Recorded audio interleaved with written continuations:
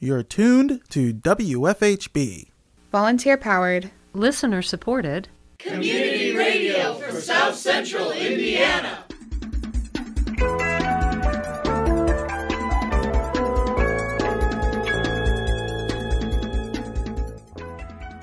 Good afternoon. Reporting for WFHB, this is Benedict Jones. And I'm Lucinda Larnock. This is the WFHB local news for Thursday, May 4th, 2023. Carrie Thompson has secured the Democratic nomination for mayor of Bloomington over Susan Sandberg and Donald Griffin. Later in the program, we will review the results of this week's primary election in Monroe County. More in the bottom half of our program. However, a tracker is still a spy gadget, and they can be used to spy on you. Also coming up in the next half hour, tracking and stalking on Better Beware, your weekly consumer watchdog segment on WFHB. But first, your local headlines.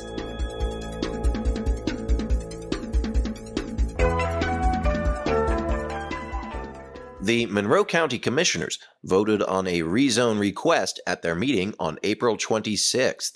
Senior Planner Drew Myers presented on the request from petitioner Tim Rolfson, who is asking for the commissioners to amend the zoning map on a property located in Bloomington Township at 4851 North Kinzer Pike.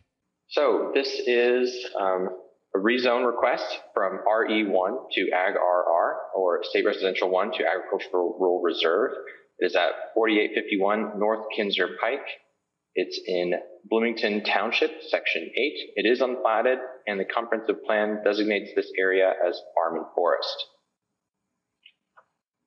So the petition site is one parcel totaling 19.341 acres. Petitioner is proposing to amend the zoning map from State Residential 1 to Agricultural Reserve, with the intention behind it to rezone the property and proceed with a commercial site plan filing for the use of a winery on the property. Now, a winery is not permitted in the RE1 zoning district, but it is a permitted use in the Ag-RR district.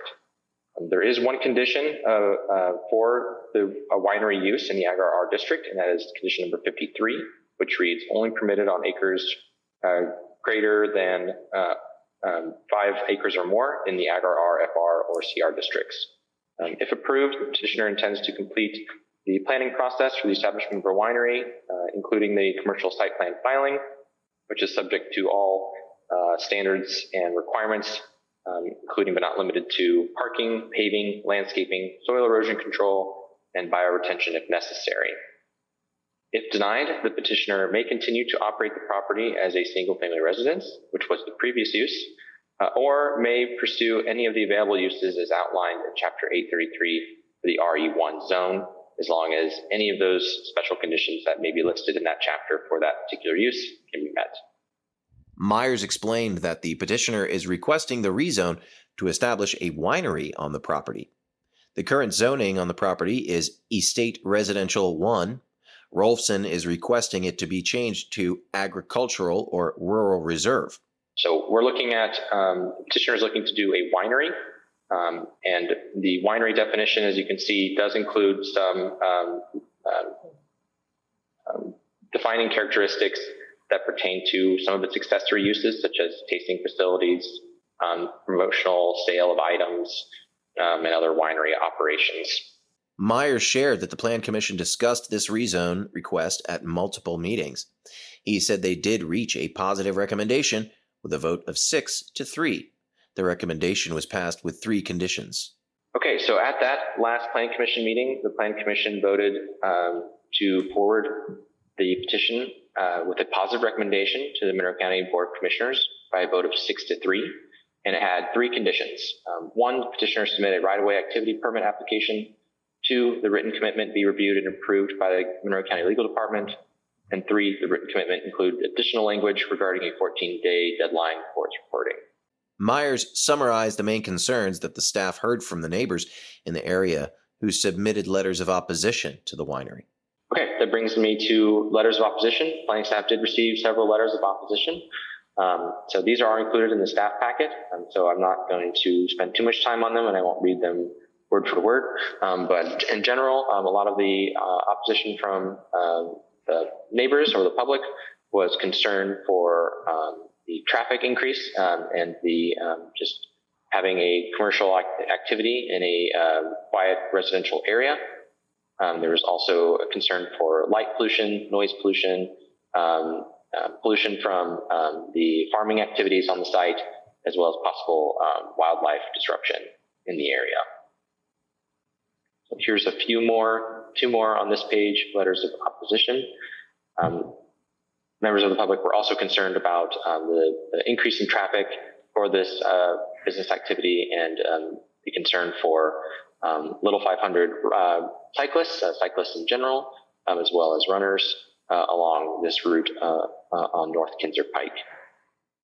Myers shared that there was one letter of support who wrote that they are in favor of the winery and think it would, quote, add beauty, community, and enjoyment to our area of living, end quote. Commissioner Penny Githens asked about the number of events the petitioner would have at a winery and if the rezone would remain if the property was sold to someone else in the future. Mayers responded, well, I have a few, and I drove out there yesterday to look at the property and to get a sense of what we're talking about here. One of the items that was in here was that the petitioner has indicated they would have a maximum, that they would have 2 events, no more than 2 events per month. Is that an average, meaning that there would be 24 across the year, or is that would that be a maximum of 2 in any given month? That's a good question. I think I would defer to the petitioner for that answer. Yeah. Okay. Then, if this is written in, does this carry forward to the next owner? Meaning, is it written in as part of the conditional use? Yes. So, in my understanding from the written commitments, and county legal staff can chime in on this as well, is that it does run with the real estate. The written commitment. It's binding to the real estate. So those uses that are restricted, that are referenced in the written commitment, would still remain restricted if the petitioner were to sell the property to a different owner. And those same conditions outlined in the written commitment, or those commitments that are outlined in that document would be binding to whoever owned the property next. Githens also added that while driving on Bell Road, she understood the residents' concerns about the increase in traffic due to the small nature of the road. Commissioner Julie Thomas asked about how noise ordinance would be enforced. Mayers said that the noise complaints go to the sheriff's department. Yes, there is a noise ordinance that is in the county code. Complaints regarding noise are forwarded to the sheriff's department. So I don't know exactly what their procedure is for addressing noise complaints, but we do. Planning staff does have a decibel reader that we have used in the past to evaluate some of our standards that are in the zoning ordinance with particular uses, sometimes like sawmills or other uses like that, that can become a nuisance to nearby property owners. So we do have one way to measure sound, although it's not used that frequently. And then other methods for enforcement, if any of the conditions, the written commitments that are in that document, there's a section in there as well that talks about if any of them are broken, that is subject to enforcement by the county. So a lot of enforcement instances within the county planning department is complaint based. So we would rely a lot on property owners to voice concerns through the property complaint process. And then planning staff can go through the proper enforcement channels that sometimes include fines or withholding of permits or land use certificates, that sort of thing. The petitioner, Tom Rolfson, spoke to the commissioners about the concerns the neighbours voiced in their letters of opposition. So first, I'd like to clarify the nature of the proposed facility, as we're in no way attempting to be an event center or otherwise make events, large or small, the focus of our operations. It seems the potential for very unlimited outdoor events has confused the intent of our winery and tasting room with an actual purpose-built event center, which, unlike our winery, hosts weddings and other big gatherings as a primary source of revenue. Through discussions with neighbors, we've come to realize a lot of misinformation has been distributed, which led to concerns we heard from neighbors. In contrast to an event center, our proposed facility would include a winery, which is designed to process fruit and produce wine, and a connected tasting room that will provide a relaxing environment for our patrons. For what it's worth, the inside is an open concept with soft seating. It'll feature 2 small 163 square foot rooms for people that want to invite some of their friends over for private tasting, or if somebody from the county or a cook or some other company said, hey, we'd like to have a meeting, can we rent one of your rooms? That's about as far as an event goes for us. And for reference, our tasting room has a maximum capacity of 60 individuals, and the parking lot will have 40 spaces. During public comment, Monroe County resident Jana Hasty said that the goals of the winery would always be in opposition to the goals of the homeowners. The goals of the homeowners and the goals of the winery will be in direct conflict from the moment it is built. The homeowner's first priorities will always be residential, while Mr. Rolson's will be commercial. No matter what assurances Mr. Rolfson offers the residents, his goal will be to turn a profit, and his business practices will evolve toward the goal in response to opportunities that present themselves, like retreats, weddings, and other events. People choose to buy homes in an area that had 2 qualities, rural and residential. This winery introduces 2 new qualities, public and commercial. These are not aligned with the homeowner's choice of location. If we wanted to live in a busy commercial area, we would have purchased our homes in one. This is not only about homeowners, this is about the importance of preserving rural spaces that are increasingly diminishing in our county. As we look at the possibility of annexation in the Bloomington area and increased commercial space encroaching on rural spaces, we have the responsibility to protect these spaces. Also during public comment, Monroe County resident Paul Gray said that he has seen Oliver Winery grow over the years and expected that this winery would be the same. He talks a lot about Oliver Winery. Oliver Winery is pretty good size now. I remember when it started out in a house. Once the house burnt, they built a larger facility, and it's increased ever since. If he starts a winery there, it's going to be the same thing. It's going to start out whatever he starts it at, and it's going to keep increasing in size, as long as there's property there for him to do so.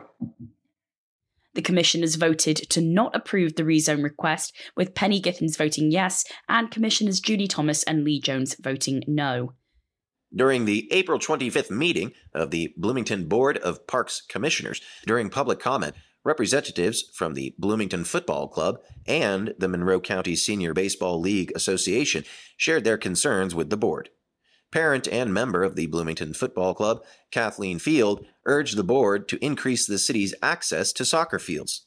In order to facilitate a healthy and strong working relationship with the Parks Department, BFC has formed a parent committee that is taking the lead in partnership negotiations and just normalizing that relationship. You're going to hear from a number of BFC parents today about some concerns and issues. But our first request on behalf of the BFC Parent Committee is to ask the Parks Board respectfully to direct the Parks Department to form a committee for the purpose of improving access to soccer fields in the city, specifically to try to get permanent outdoor soccer fields in the city established. And we'd like to work cooperatively with the Parks Department and to have a seat at that table. So we're asking that you use your authority to form this committee so that we can get started to improve opportunities and access for soccer. Our club has currently about 260 members, and there's more interest, but there's just not space in the city. And soccer, is the world sport. You don't need a lot of equipment. There's not a high barrier to entry. And unfortunately, we just lack the facilities, and we want to help improve the city of Bloomington by increasing access to soccer fields within our community. As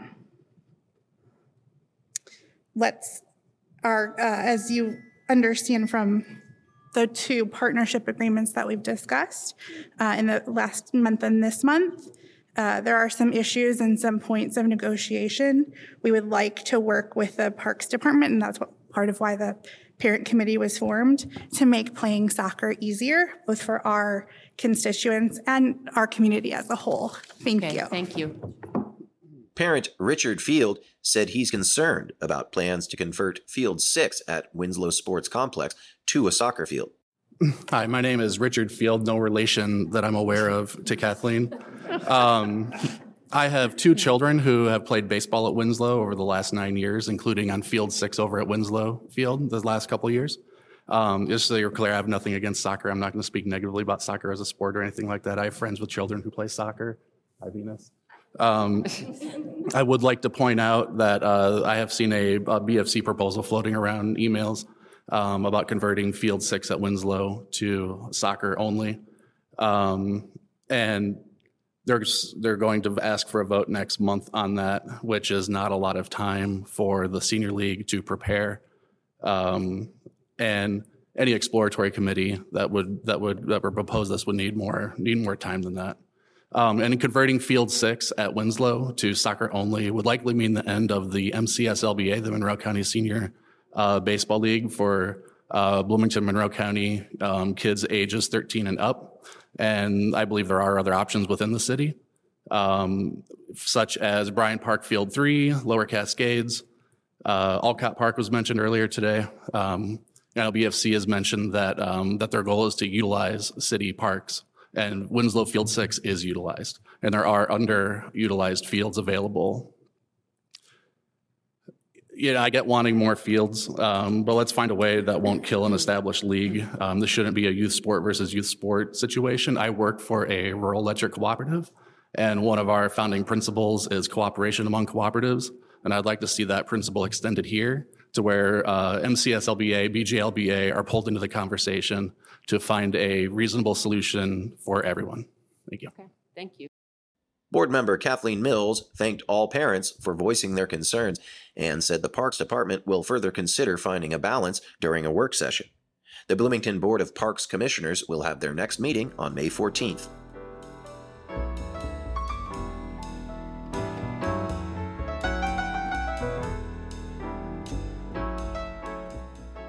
Up next, we turn to WFHB News correspondents Cade Young and Noelle Herhusky-Schneider for the Monroe County primary election results.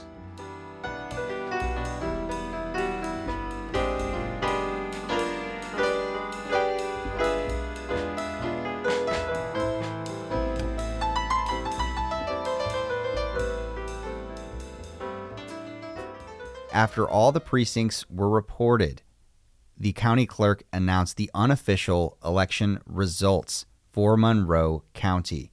So for mayor of Bloomington, Carrie Thompson has secured the Democratic nomination for mayor of Bloomington over Susan Sandberg and Donald Griffin. Carrie Thompson garnered 42.99% of the vote over her opponents. 8,012 people voted in total, and it looks like Carrie Thompson had 3,444 votes. For the position of City Clerk of Bloomington, for the Democratic nomination, Nicole Bolden ran unopposed and has secured her position. Up next, the Common Council members at large. We have three winners for the Democratic nominations. Isaac Esser, Matt Flaherty, and Andy Ruff have each gotten the most amount of votes out of 7 candidates running for City Council at large. And for Common Council member District 6, David Wolfbender ran unopposed and received 100% of the votes. For Common Council membership, District 2 for the city of Bloomington, this was a very narrow race. Kate Rosenbarger won over her opponent, Sue Scambaluri. This was neck and neck. Kate Rosenbarger got 679 votes, and Sue Scambaluri got 640 votes. For Common Council member District 3 for the city of Bloomington, Hopi Stosberg secured 57.31% of the votes, beating their opponents Ron Smith and Connor Wright. For District 1 City Council, Isabel Piedmont Smith got 708 votes, 58% of the total, beating her opponent Joe Lee. For Common Council member District 4, Dave Rollo ran unopposed and secured 100% of the votes. For City Council District 5, candidate Trudy Rana won against her opponent Jenny Stevens. Rana got 58.13% of the vote compared to Stevens's 42% of the vote. For the Republican Party candidate for Common Council member District 3, Brett Heinzich ran unopposed and received 100% of the vote. Now for some results for the town of Ellettsville. For clerk/treasurer of the town of Ellettsville for the Republican nomination in the primary elections, we have Noel M. Conyer with 57.2% of the vote, securing the Republican nomination over Dan Swafford and opponent Paul A. Turner. For the Town Council Ward 1 for Ellettsville, Republican Party candidate Trevor Sager ran unopposed and secured 100% of the vote. And that is all of the election results that we have for you. To view a complete list of these unofficial results, visit WFHB.org following this broadcast.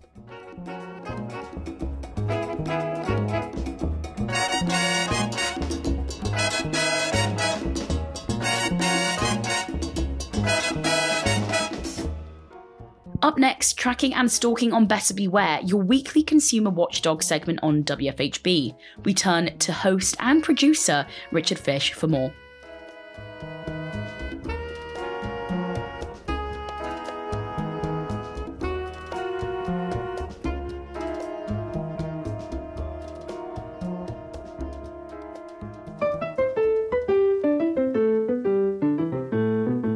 Welcome to Better Beware.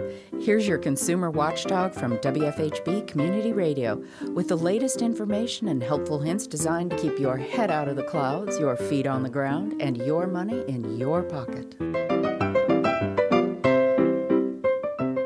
Losing things can be a real pain in the back of your lap.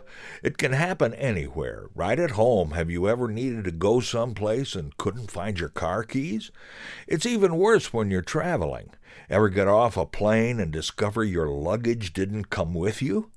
Well, the answer to all those problems is here today, thanks to Bond. James Bond. All the way back in the 60s, the movie Goldfinger featured a nifty little electronic gadget that he stuck on a car, and then he could track the car with a fancy receiver built into his Aston Martin DB5. Today, you can buy that gadget cheap, and you don't need an Aston Martin to use it, just a cell phone.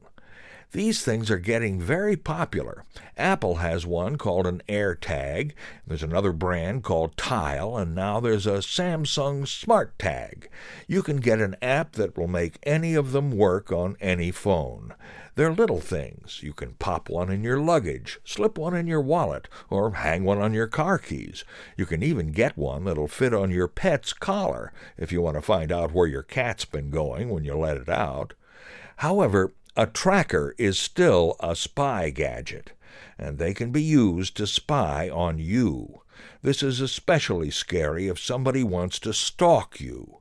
Stalking is a crime in all 50 states. It's the unwanted pursuit of another person which makes the target feel unsafe. Women are about 4 times more likely than men to be the victims of stalkers. Those cute little tracker tags have just made it much easier to stalk someone, and right now there's a case before the Supreme Court that could make it harder to convict stalkers. If someone slips an AirTag or a tile into your luggage or your car, they can know exactly where you are 24/7. Apple AirTags will alert you if there's another AirTag, which isn't paired with you, that travels with you, but it could take as long as 24 hours for the alert to come through. So what can you do if someone is bothering you and won't go away? If you think you're at risk, you can search yourself or your luggage or your car, but these trackers are small and you might miss them. They use Bluetooth technology, so you can get an app called a BLE tracker or BLE device finder, which will identify any Bluetooth items in your vicinity. If you do find a tracker, you can take its battery out or smash it with a hammer, but that lets the stalker know you're on to them. Take it to the police, and they can find the serial number, which may lead them to the stalker. Be aware, beware, and stay safe.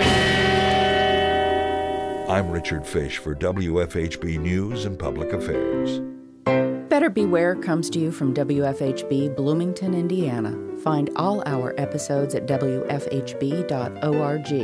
If you can help put the kibosh on a con, email beware@WFHB.org. Remember, swindlers never give a sucker an even break.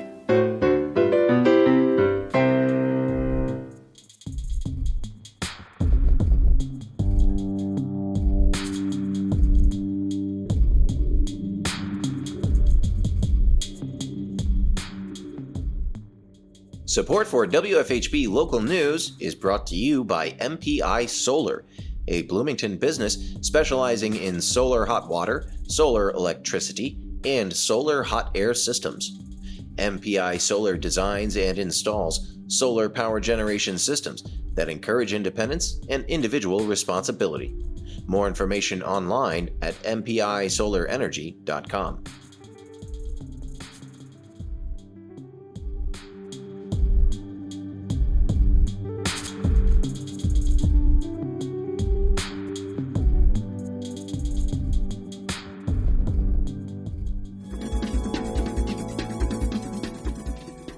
You've been listening to the WFHB Local News.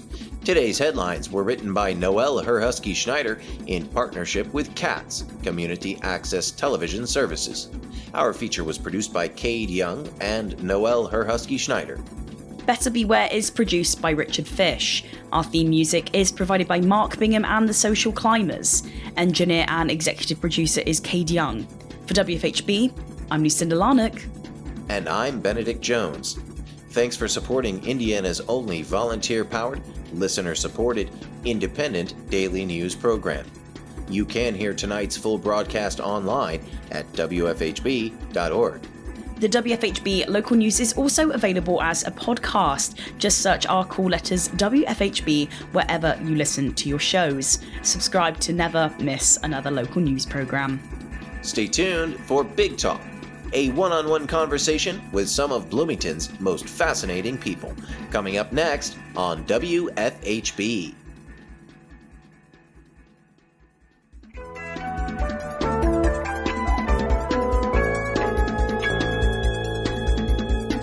You've been listening to the WFHB Local News on WFHB Community Radio.